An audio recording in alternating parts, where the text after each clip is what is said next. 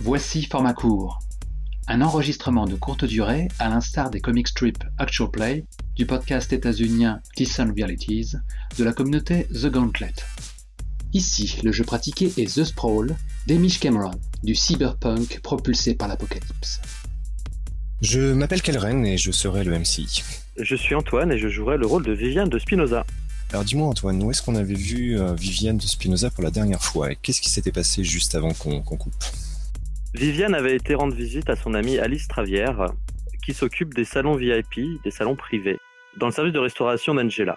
La dernière fois qu'on les a vues, elles étaient sur une terrasse donnant sur la Défense, et plus loin tout Paris, pendant la pause clope mutuelle, durant laquelle Alice avait dit à Viviane que d'une manière ou d'une autre, Steve Zuckergate travaillait avec la salle des plongées dans les serveurs. Du coup, à la fin de cette pause cigarette, Viviane marchait vers l'ascenseur, en direction de l'étage où se trouvaient les salles de plongée. Effectivement, tu sors de l'ascenseur, un étage où tu n'as jamais mis les pieds auparavant, dans les hautes sphères de l'immeuble d'Angela, pas très loin de la direction finalement, au niveau du cœur des opérations en fait. Toutes les directions qui se trouvent à quelques étages de distance, et tu as ce niveau qui est consacré à la plongée. La plongée, juste pour le rappeler, c'est quand même quelque chose d'assez rare. Les hackers sont assez peu nombreux. Qu'une corporation dispose d'un service spécifique à la plongée, c'est pas aberrant. Mais par contre, c'est quelque chose que le commun des mortels ne peut pas accéder. Quand tu sors de l'ascenseur, qui est-ce que tu essaies de trouver en fait ? Parce que tu as juste eu une information. En fait, ce que je vais faire, c'est que lorsque je sors de l'ascenseur, à ma droite se trouve l'espèce de tisanerie.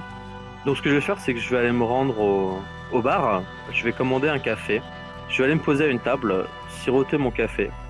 Je vais faire semblant de regarder cet écran qui arrête pas de passer des annonces sur les programmes de promotion interne d'Angela, comme quoi Angela est trop bien, qu'ils prennent soin de leur employé, genre de choses. De temps à autre, on a des réclames, des publicités pour les produits d'Angela. De temps à autre, on a des émissions sur la bourse. Et alors que je fais semblant de m'intéresser à ça, en fait, ce que je vais surtout faire, c'est soit écouter sur les tables à côté, soit lire sur les lèvres des gens qui sont trop loin pour que je puisse les entendre.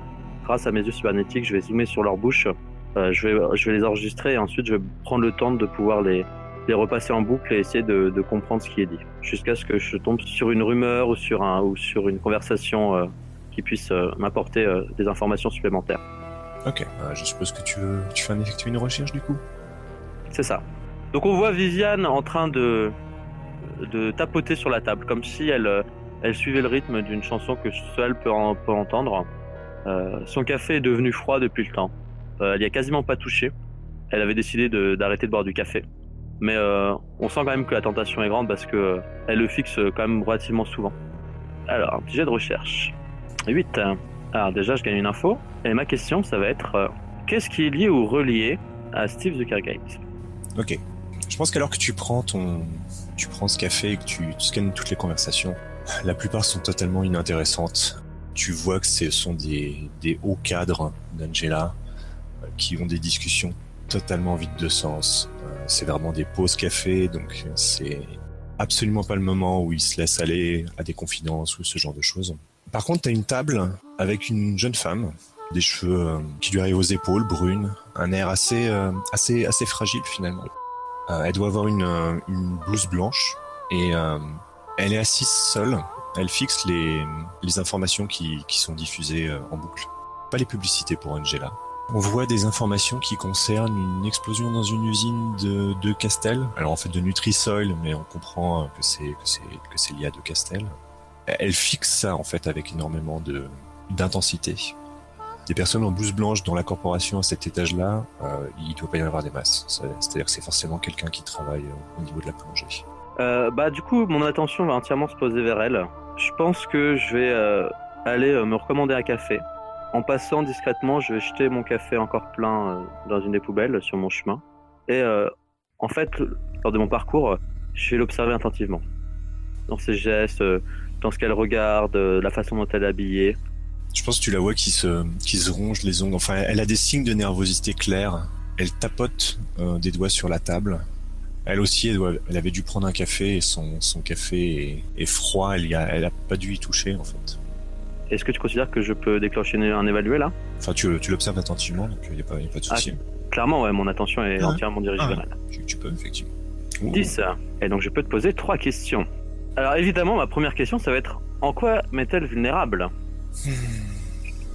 C'est une scientifique et elle n'est pas habituée tellement, elle est un peu protégée, elle est un peu dans sa bulle. Et tu t'en rends compte en fait. Elle n'a pas énormément de contact avec les gens autour d'elle, visiblement. Il y a peu de gens qui lui font des petits signes de tête, ce genre de choses. Elle fait partie d'Angela, mais elle fait pas vraiment partie d'Angela. Du coup, tu penses que elle n'est pas énormément habituée aux jeux politiques et au fait d'avoir une défense pour survivre dans ce monde. Et du coup, soit tu peux la presser comme un citron à la manière d'un mauvais flic, enfin d'un méchant flic, soit tu peux peut-être essayer plutôt de l'attaquer en essayant de nouer une conversation, une discussion et du coup de nouer une relation avec elle.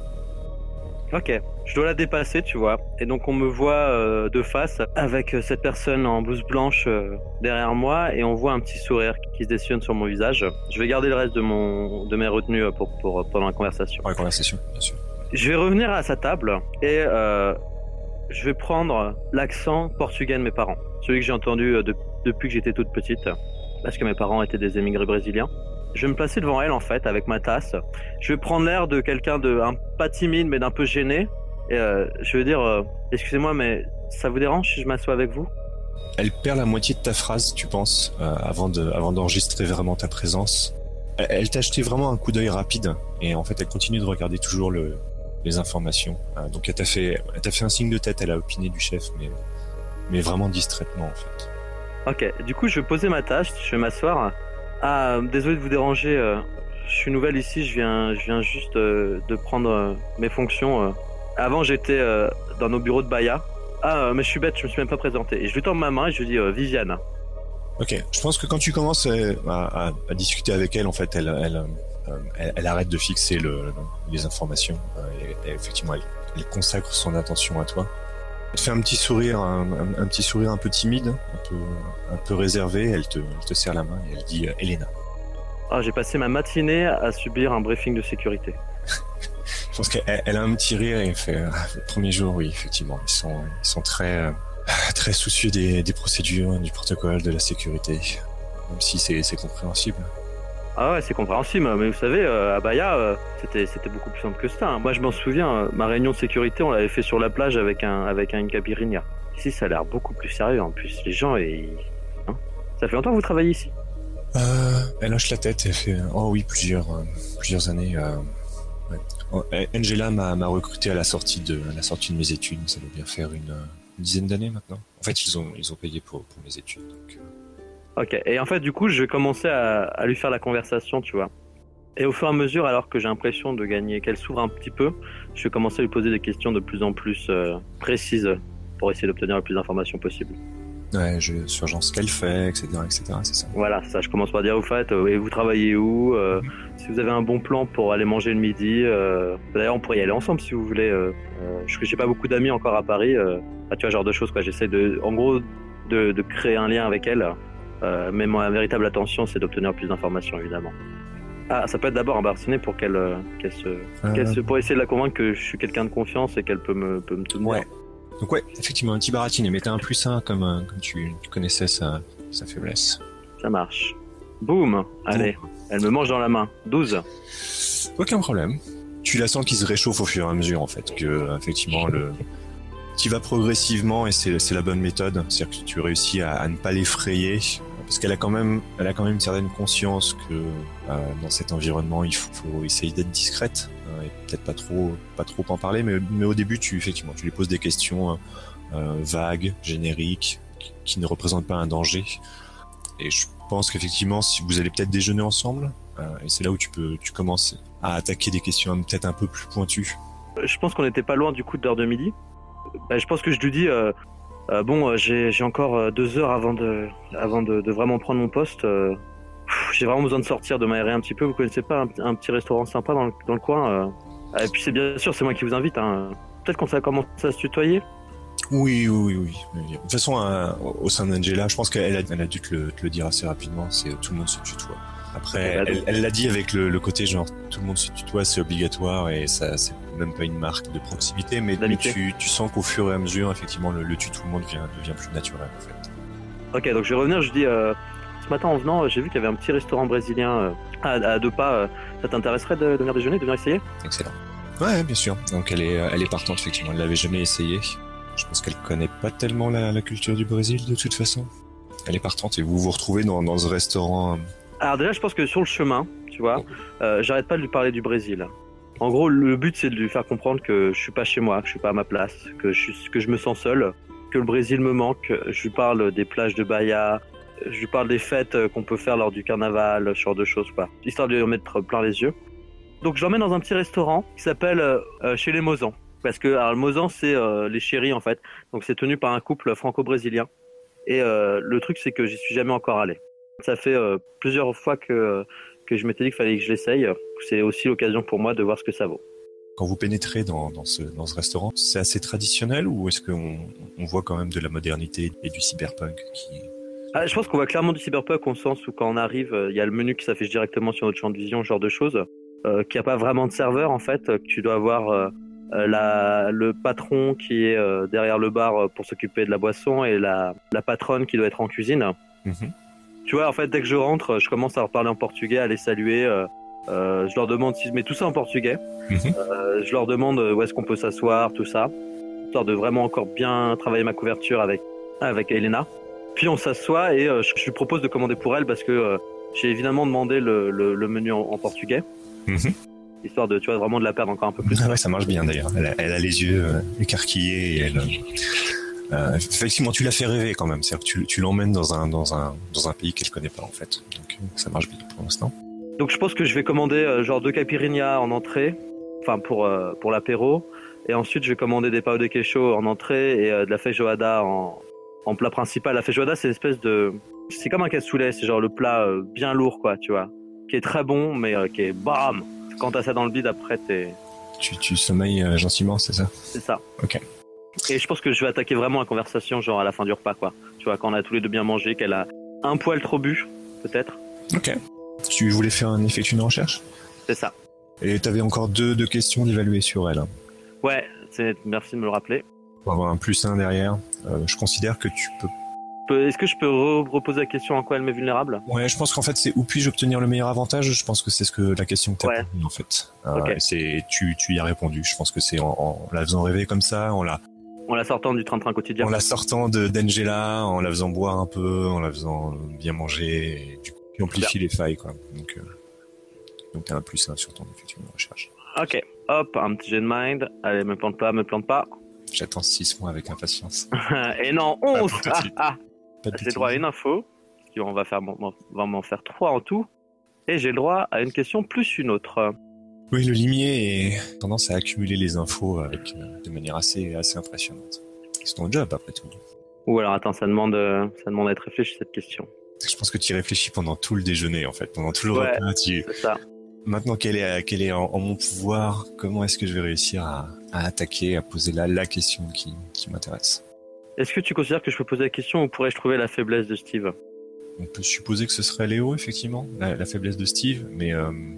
Que savoir que c'est lui son point faible, déjà pour moi ça me suffit comme réponse. Ouais, mais c'est pour ça en fait. Donc ce serait plus une autre question en fait. Après je vais demander où pourrais-je trouver Léo. Ok. Je pense que t'as Elena qui, avec un air de confidence coupable, tu comprends elle a un petit crush sur un hacker en fait. Et en fait, ce qui évoque ton intérêt, c'est que visiblement c'est le hacker qu'emploie Steve Zuckergate.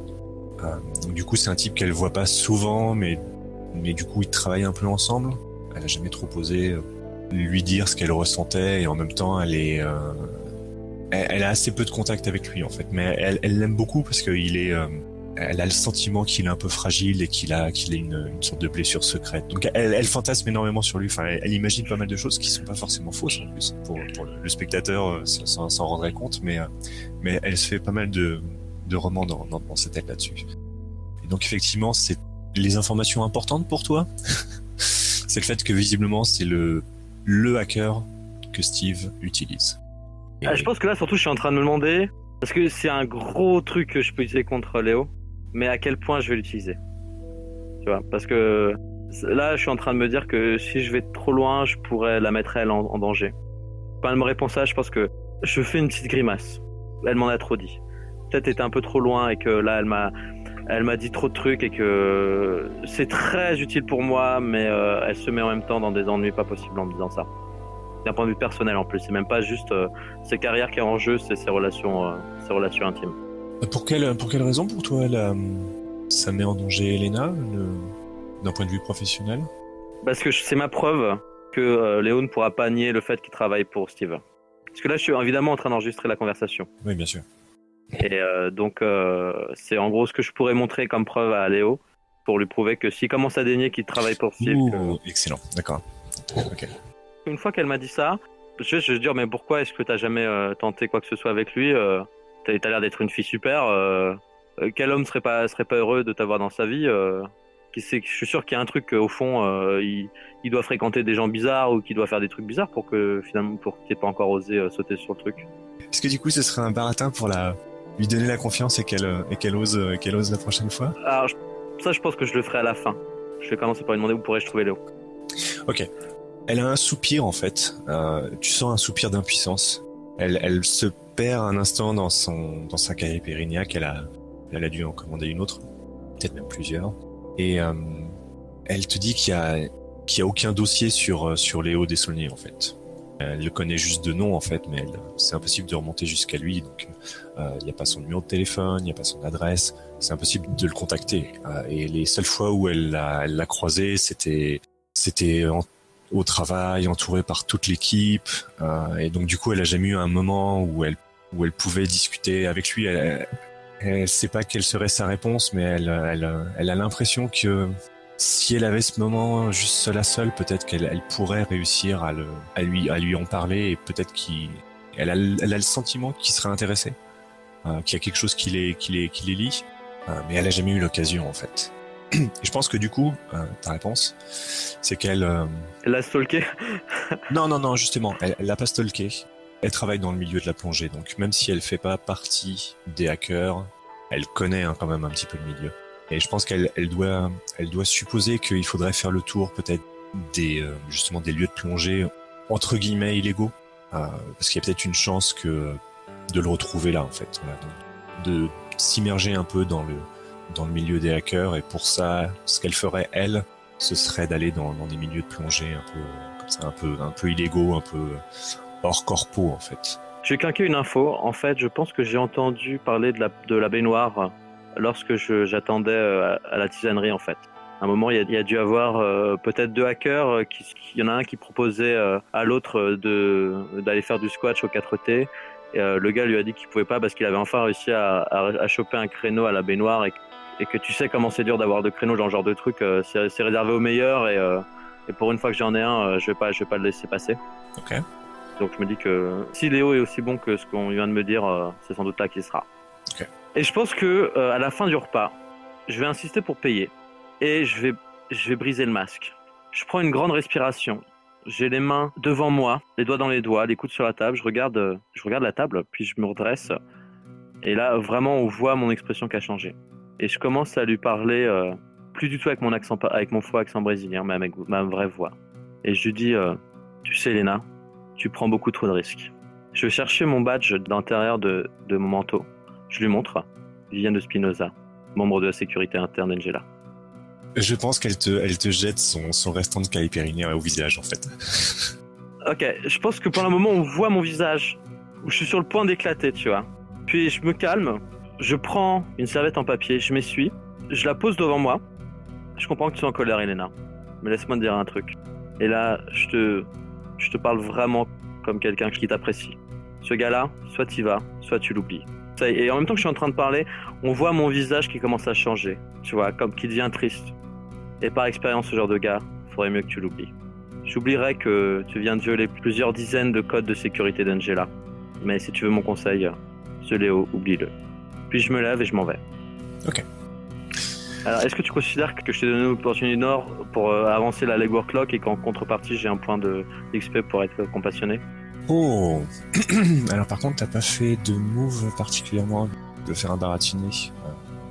Ouais, je peux le faire un baratiné si tu veux pour... En gros, je veux la protéger, je veux qu'elle reste en dehors de tout ça. Ok. Et qu'elle s'en mêle pas. Et qu'elle prenne ses distances avec Léo. Au moins pour un temps. Ok, bah tu peux la baratiner, effectivement, ça me semble pas aberrant, effectivement.